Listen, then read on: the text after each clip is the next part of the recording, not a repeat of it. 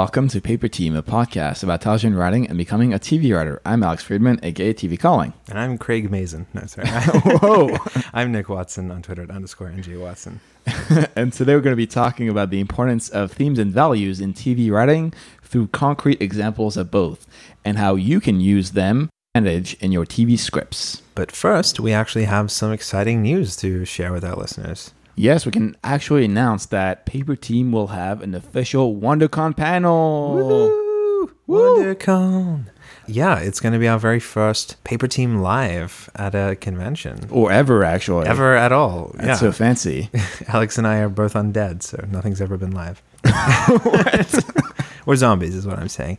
But if you want your brains eaten or to listen to us, you should come to WonderCon and check out our panel. Yeah, it's in Anaheim, and it will be the weekend of April 2nd. We'll have more details a little bit closer too. I think we can probably share them with you next week, or you should just follow us on Twitter, and we'll probably put it all up on there too. And now back to our regularly scheduled programming.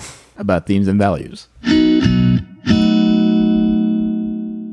All right, Nick, what do we mean by themes and values? There are obviously always different definitions and understandings of the term theme and value. TV Tropes defines a theme as what the story is about. It's a philosophy, a message, or an idea at the heart of a story. But I guess we should really look at why themes are important. So theme for me is why we write. TV isn't just mindless entertainment. Stories have a meaning and importance because they explore things that we can relate to, and they kind of posit answers or observations about the human condition that we can learn from or resonate with. In the same way that philosophy or religion will tell us something about ourselves and the world through a parable. Think about children's fables. Through one of those stories, they would kind of teach a lesson, like be honest or respect your elders. These days, Disney movies achieve a similar function, showing kids believe in yourself and you can do anything, for example. But stories and themes in TV today are often much more complex and kind of subtle than that, and a lot of the time open to interpretation, but they are still there. So for TV especially now, we have the ability to tell these stories over 13 hours or 22 hours or multiple seasons, and we can really explore slow character change and growth, like Walt in Breaking Bad, and kind of layer themes and values gradually over that longer period of time than, say, a standard 2-hour journey to an epiphany that we would see in a feature film. In a way, it's kind of a contrast to life, where there should be, for you as a writer, an explicit or implicit reason for everything that happens in your story. Now, that could be in a character, in story, in the world, but all of that should ultimately come from theme. You are, in a way, God, so ascribing meaning to what you write is vital to make it relevant and impactful to the reader and the audience. Now, most of all, in my mind, there needs to be a sense of unity and cohesion throughout the piece. If you think back to any successful shows, you can usually pinpoint their core theme with maybe one word. So Nick brought Breaking Bad. In my mind, Breaking Bad is about consequence. Game of Thrones is power. And Lost is identity. So those are just examples. Again, these are my thoughts on the core themes, but regardless of my thoughts on it, these themes are still present in those shows. And even though you may sometimes be writing stories that may seem mundane, don't forget that television and TV stories have a huge impact, whether it's in the US, internationally, across different cultures. Think about how many shows have reimagined what an American family looks like or should be over the past decades. Absolutely.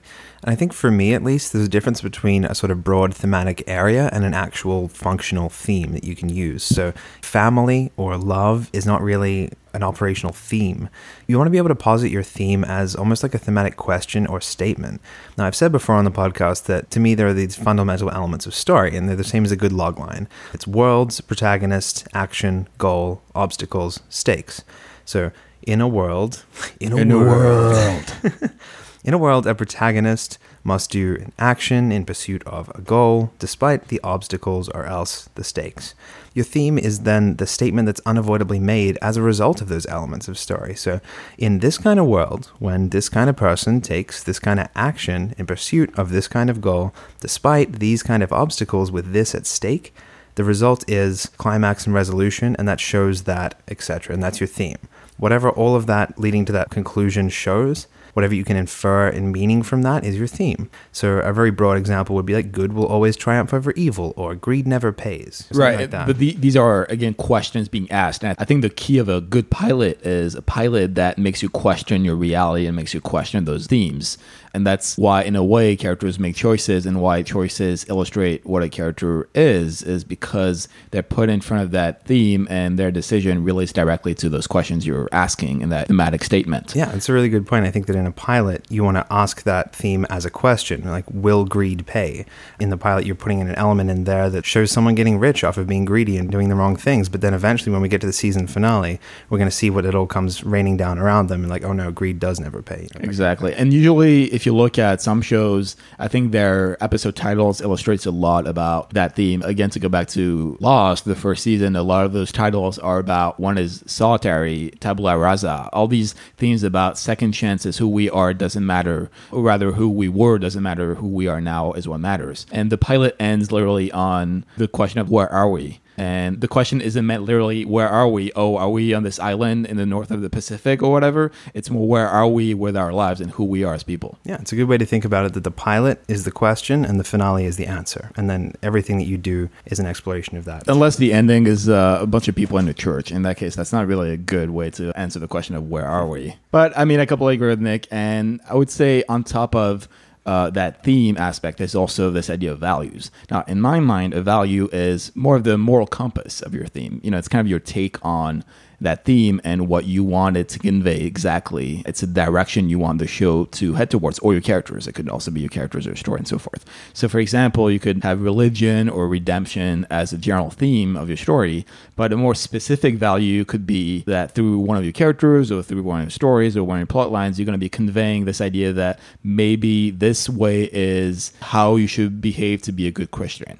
Now, it's a preachy example, but a lot of shows convey that idea of, okay, this is how you should be a good Christian, is by doing these things and not those things. Yeah, and that's why we say that just saying that your theme is one word, like family, isn't quite enough. Because like Alex says, you can have any take on that. It could be negative, like family will only hold you back. Or it might be asserting that family isn't as important. Your friends are your family, which is literally the theme and value of Friends. Hold up. Have you seen Fast and Furious? Family is everything. Okay. There you go. That's the contrast, right? We might even have, like you're saying, Fast and Furious, blood is thicker than water, that kind of classic theme as well, where it's family is the most important. So just saying, oh, my story is about family could mean literally anything in relation to family. You want to be specific about that and really know that when you sit down to write your show and your pilot. Not to be confused with Survivor, Blood versus Water. Great season. I want to see oil versus water. Oil versus water. That's going to be the least interesting season of all time, I think. All right, so now we have a general sense of the definitions of what we're actually talking about when we say themes and values. What does that look like practically in the execution and on the page and when we're watching? One of the most obvious examples of a show that deals really well with themes and values and so forth is this little thing called Star Trek. I don't know if you've heard about it. Never heard of it. It's this little show that got canceled years ago and then brought back. But like any good science fiction, Star Trek has explored many themes and values across the decades, and especially social issues. And one of my favorite shows, and arguably the best Star Trek series, is Deep Space Nine. And there's this episode in the 6th season called Far Beyond the Stars. In this episode, the basic plot of that episode is Captain Sisko experiences a vision and sees himself as this guy called Benny Russell, who's a science fiction writer in the 1950s, who's struggling with civil rights and inequality when he writes the story about this Captain Sisko, who is this black commander of a futuristic space station. So it's kind of like a meta comment on the show and our society. And it's this amazing episode about the dual existence of racism, both in the period portrayed in the episode, which is in the 1950s, but also in modern society today. It's a mirror to what is happening in our society. And one of the actors, Armin Shimmerman, commented, you know, Star Trek at its best deals with social issues. And though you could say, well, there was prejudice in the 50s, but the truth of the matter is, here we are in the 21st century, and it is still here.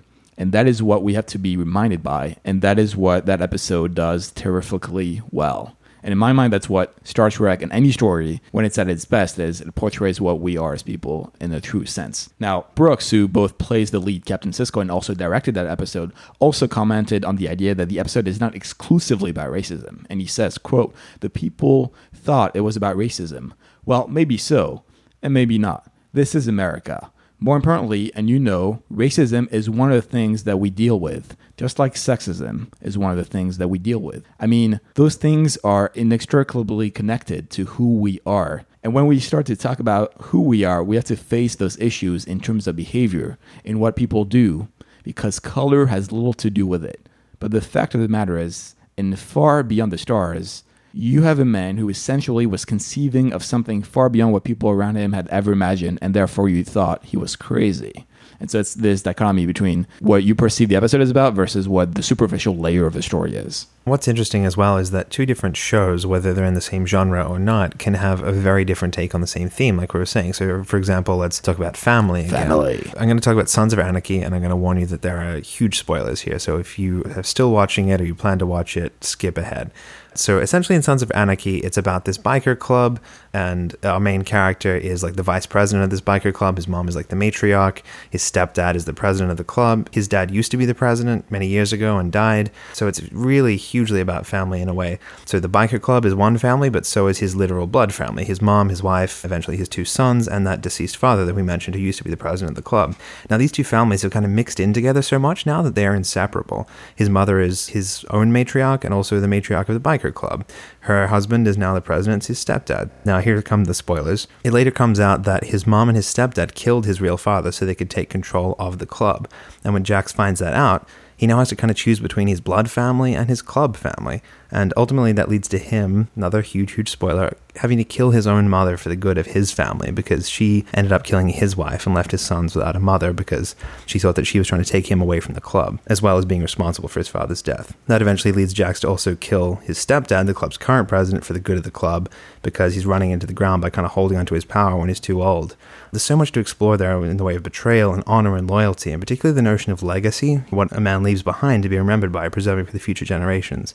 Things like the good of the many over the good of the one. It is actually just kind of a modern take on Hamlet, if you're familiar with that story as well. So if you've seen Hamlet, basically you already spoiled yourself about what Sons of Anarchy is about. So take that very dramatic, very intense look at family through that lens, and then compare it to how comedy might explore a family. For example, a multicam sitcom like Everybody Loves Raymond. And this is the strangest two things to put next to each other, but it's literally about a middle-aged man who lives across the road from his elderly parents. They're constantly coming over into his life unasked, interfering, making a mess of things, and vice versa. You know, Ray often messes things up with his wife or his kids or their parents. So that ultimately what it boils down to is that even if your family is crazy, you're stuck with them, so you have to kind of like learn to love them. And they do prove their worth to him. His mom helps him get out of a bind with his wife, you know, by like secretly cooking a whole dinner and transporting it over to his house so he can pretend he made it. Or his dad teaches him an unexpected lesson about being a good father. So the contrast between Sons of Anarchy and Everybody Loves Raymond, Sons of Anarchy, this guy will kill members of his own family for the greater good or for the rest of the family, one for the sake of the whole. Whereas Everybody Loves Raymond's world is, as much as you might want to kill them, you kind of have to learn to love and accept them because they are your family. Although I would actually watch an episode where Romano kills his family. That would be an interesting episode. Maybe a crossover episode like Sons of Anarchy. Ray joins a biker gang. Sons of Raymond. Anyway. I see him on like a motorbike going, whoa. These are two shows that deal with family that are very different. I would also say that there's middle grounds where you can use what are already established themes and values and then subvert them. So an obvious example to stick with this idea of family and even what American society should be about is the show Desperate Housewives, which was very successful initially because it kind of subverted this idea of, oh, you have all these suburban housewives living these basic lives, and then the show opens with literally a housewife making a pie and making dinner and then killing herself, and that's literally the first scene of the show. And so it completely transports you outside of this idea of, oh, this wholesome American suburb to the reality that everybody has secrets, this dark underground that lies beneath. Even the very definition of family has constantly been redefined in TV, from the classic family sitcoms of the 50s through to Married with Children and The Simpsons, and today like Modern Family. Like what a family is has changed on the screen so much over time that you kind of have to define family for yourself in your show and then see how you're going to explore that. I just play The Sims. That's all I do. That's my family. I'm so lonely. Please help me. You're the Mortensons? You look like that guy with the mustache and the thing. Sims references are going deep, guys.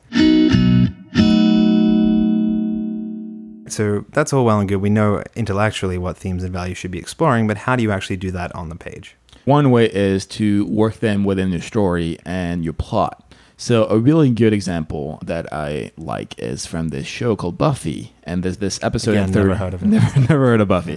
There's this episode written by Jane Espenson called Earshot in the third season of Buffy. So again, Buffy takes place for the first 3 seasons in high school.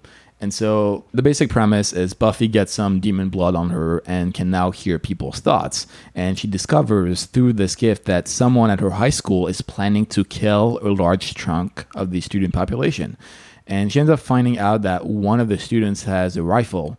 And although we initially assume that he's the one that wants to kill everyone, it turns out that he was actually there to kill himself and commit suicide. And so this iconic scene in the clock tower of the school where Buffy empathizes and stops the suicide attempt of this kid. And we kind of know and feel for that character at that moment because we actually know who this person is. It's this guy, Jonathan, who for the past 3 seasons has been this kind of goofy, comedic background person. And you may actually recognize Jonathan as played by Danny Strong, who is one of the co-creators of Empire. And so really there's this overall theme of what it feels to be different and what it means to feel different in high school. And what makes Buffy so great for most people is this idea that you have all these very human themes explored in this superhuman phenomena and story. And so in Earshot, this dichotomy between our inner lives and what we actually show the world and how we come to trust others without ever really knowing their real intentions and motivations. And actually, this episode originally was scheduled to air 1 week after the Columbine massacre. Oh, wow. But it was yanked from the schedule and actually did not air until that September. But despite that dire subject, which seems like a Debbie Downer, but it's actually an episode that is both obviously poignant but also funny. That is one of the reasons why Buffy is so great, is because although the show does play with Buffy reading minds as being funny and goofy, it also has this vital discovery about teenagers, what it means to be a teenager in America in high school, and this idea of feeling alone, which is, again, a very recurring theme in Buffy. And in fact, that's one of the many reasons why Buffy the Vampire Slayer, the show, literally spawned a field of academic study, which is called Buffy Studies. You can look it up. This is real. Wow. The show has explored so many issues and thematics across its seasons that it's almost a masterclass in how to deal with themes and values successfully in a show. And sometimes not so successfully, like in the episode You're Bad of the 4th season. Please never watch that episode. Cool. So that's a great way to deal with it through these devices in story and plot. But if we take a look at character, I think one of the really important things you can do is shape the character dynamics to reflect the theme. So we're using different characters to reflect different aspects or choices in relation to that theme. So if we're exploring a notion, say, that power corrupts, let's use the example of Game of Thrones. We have this king who was once a great man and a warrior, and now he's just kind of a drunken oaf resting on his laurels while his kingdom goes to crap, Robert Baratheon. So we also have these power-hungry advisors like Littlefinger and Varys who are pulling strings and manipulating things, not in a powerful fighting way. They're just whispers here and there and little manipulative moves, and they're going to any lengths and betraying anyone just to get a taste of that power and position. And we also have Robert's own wife and family. There's Cersei, the queen, and her brother Jaime, who are plotting to have him killed so that she can take that power and bring it back to their family, the Lannisters. And then we have all these other outside factions when that power gap comes, like the Starks, and they all think that they deserve to be king. So they go into this conflict and war to claim the power and the throne for their family line. What's important here is that each character has different beliefs and tactics to gaining that power, why they think they deserve it, and what they will do to get it.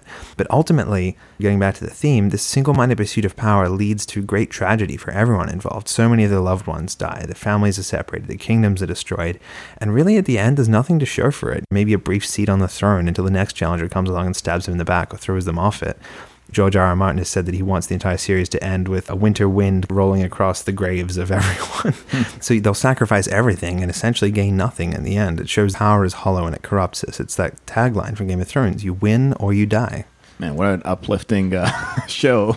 I wholeheartedly embrace this idea that one of the most powerful ways of dealing with themes and values, as Nick illustrated so well with Game of Thrones, is this idea that you have these characters competing against each other via those themes and those thematics. And another example of that, in my mind, is this character Scorpius in the show Farscape, which is another sci-fi show. I love my sci-fi shows. Mm-hmm. Now, Scorpius is not only one of the most interesting villains in Farscape, in my mind, but one of the most interesting characters in all of TV. He's more than a bad guy. He's really this layered, powerful character who actually endears himself to the audience in spite of his weird inclination and messed up ideas.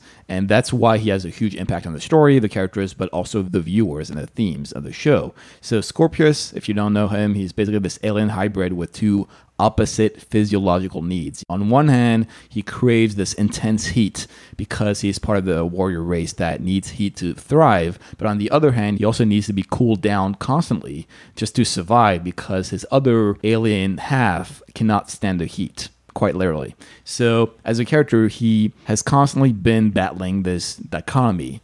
And because of that, he turned his disability into an advantage. So long story short, Scorpius is truly the visceral embodiment of the saying that what does not kill you makes you stronger.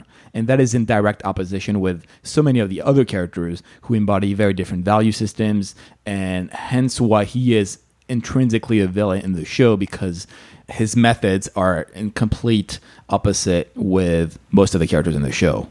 Absolutely. That's a very easy way to frame your villain and your protagonist, is to have them have competing worldviews and opposite things that they're trying out against the same theme. All right, so that's a great example of character. Moving on to kind of the world of your show and your concept and the basic elements there that can reflect theme.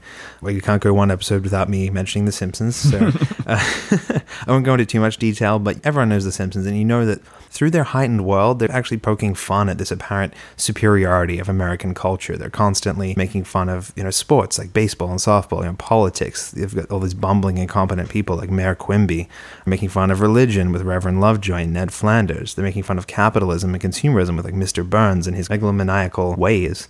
There seems to be this really inherent disdain for authority figures in The Simpsons. Like I said, Mayor Quimby, you've got Chief Wiggum, who's a bumbling cop. There's Mr. Burns. Anyone who has any semblance of power or represents the system is being made fun of in The Simpsons. That's funny because in Star Trek, there's also this weird recurring thing where every admiral or higher up turns out to be evil or an alien. Yeah. It's kind of weird. That is a classic TV trope, but it really is very subversive. When you think about it, we've gotten so used to The Simpsons these days that we think it's very plain, but when it first came out, particularly, it was like, wow, this is really taking a knife to American culture and, that kind of thing.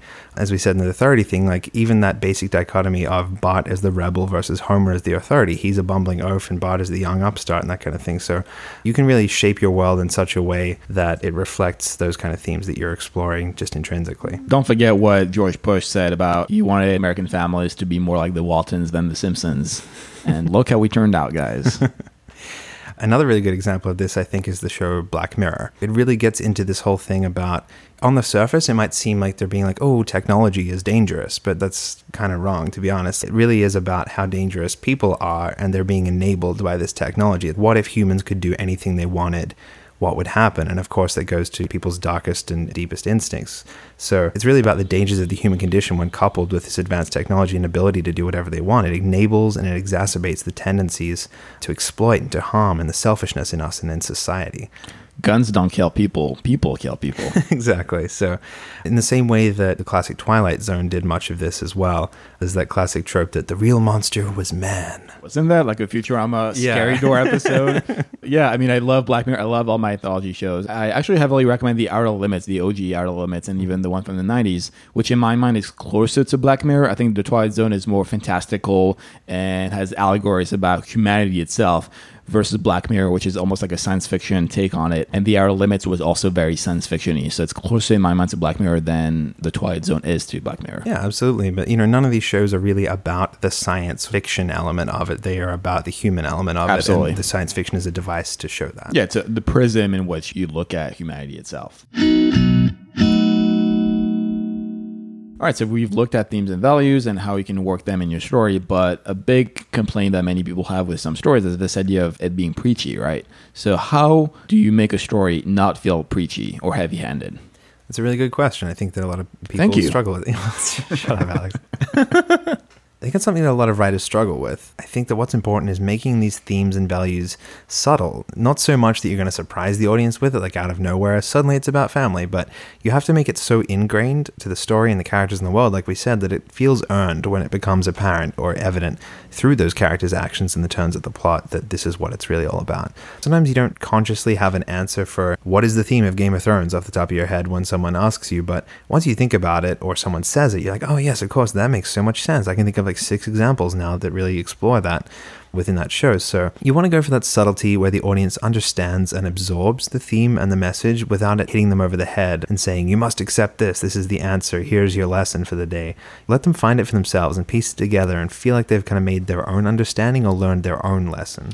That's funny that you brought up Game of Thrones because in my mind, Game of Thrones suffers from this idea of explicitly stating the theme of the show sometimes. One of the most infamous examples that I often quote is the speech in the second or first season by Lily little finger where he talks about the ladder of chaos, that we got to climb the ladder of chaos. Yeah. And with this montage of all the different characters, that was one of the most heavy-handed moments I've ever seen on TV. And that is because he's literally stating outright on the show what the show is about and what this episode was about and what his character is about. And I think that's the danger, and what in my mind makes something preachy versus not preachy is this idea of pontificating and speechifying what the show is about, what the character stands for. And think of all these awful, very special episodes or PSAs of children TV and even in adult scripted shows as well. It isn't the existence of the theme itself or even the value itself, but how it is executed. It's how a character uses that value in the show. It's how he expresses himself or herself in that story. So any story usually that has a theme will have a sense of moral or lack thereof. And so the way you drive that story forward through that theme is what, in my mind, can make a story feel preachy versus not. We can all think of a million examples from classic multicam sitcoms that will sometimes literally rely on one person saying the theme or lesson out loud to the main character at the end of the episode. Well, I guess today we all learned that XYZ, I guess we all learned that when it comes to love, you can't take shortcuts. And then they all hug and then we fade and the theme song play, that is absolutely the most heavy-handed, ridiculous way to do it. As seen in the BoJack Horseman Christmas special, I think that was one of the better takes on that trope. Exactly. And you see people who subvert that. The Simpsons has done it and Rick and Morty has done it. They get to the end of the episode and well, today I guess we all learned X. And they're like, oh no, wait, we didn't learn that. I guess we learned nothing. And then they kind of fade out, That's another common kind of joke at the expense of those shows that used to do that. So. I guess we just wasted 20 minutes. Goodbye. Yeah. Yeah, I mean, there are a couple of things in my mind that you can think about when crafting your story, characters, and so on to make sure that you're working those themes and values into your stories and characters organically. And those two questions are, what are the themes and values that are unique to you? Because any story is personal. That's what makes it powerful, is because you're the person to tell it and no other can do that. And the other question would be something along the lines of, what are some values and themes you have not seen before? There's an abundance of Christian narrative in American culture, especially in American TV shows. So it's not uncommon to find the same themes repeated over and over again, especially about redemption and rebirth and so forth. Superman is a Christ figure. You have Daredevil. You have all these characters that are on American TV. So maybe try to do something different. And you can still subvert, as we brought up, some already established dynamics like 6 Feet Under and Sopranos obviously subverted the themes of family and made it their own. That's why they're so iconic. It's because they redefined what a real American family looks like. It's disjointed, it's chaotic, but at the end of the day, it's still blood. So think about how well your characters and your story enter in conflict organically through the themes and value that you want to explore in your stories. All right, Nick, what are some takeaways? Number one, you want to understand what themes and values actually are, and then how you can frame them as statements or questions that are being explored in your writing. Number two, understand why themes and values are important to good storytelling and connecting with your audience. Number three, don't be preachy. Themes and values should be organic within your characters, your story, and your world. All right, what are some resources? So this is one that I really love. There are a series of books called The Philosophy of, and then the name of the TV show. So books for shows like The Simpsons, Seinfeld, South Park, Stargate, Lost, you name it. They really take a deep dive into the philosophical and human questions that are posed by these shows, and they always tie it back to the teachings of actual philosophers like Hume or Kant or Nietzsche. I highly recommend picking one of these up about a favorite show of yours. They're kind of fascinating to explore. I love those books. In fact, a few years ago, I bought The Philosophy of The Simpsons and gave it to my dad, who's a big Simpsons addict, and he loved it. Each chapter is an essay on why Lisa represents modern feminism, things like that. Cool. There are also several resources online to look at more specific themes relating to specific episodes for specific shows. For example, there's this guy, David Banks, who's collected a list of relevant Star Trek episodes dealing with specific social thematics, like from aging to issues of race, AI, gender, politics, and so on. So I'll be linking that in the show notes. And one, just in general, I want to say that if you really want to understand theme and how to execute that well, you should read and watch stage plays. They have so many limitations in what they can work with in the way of visuals and dramatic action on a stage that they really have to delve deep into themes that are being explored through these characters. For example, Waiting for Godot is literally some men sitting on a bench waiting for their friend to show up. So they have to keep you engaged with the characters and the dialogue alone. That means it can't just all be meaningless banter or jokes or whatever. They have to be kind of digging at something deeper that resonates with the audience for us to stay engaged and interested. And I think that's also what TV writers should be aiming for. So maybe take some inspiration from plays. Isn't that what most TV is? Just two people sitting in a room talking? I feel like that's 90% most TV on CBS. Oh, burn. Making enemies here, guys. I mean, I do love the good fight. I'll say that. That brings us to the end of our episode. So thank you, everyone, for listening and investing your time with us. You can get all the show notes for this episode at paperteam.co/36. As always, we would love some reviews. You can leave them at paperteam.co/iTunes. And the more reviews we get, the more new listeners. We will get a higher number on a little list thingy on iTunes, and that'll make us look cool.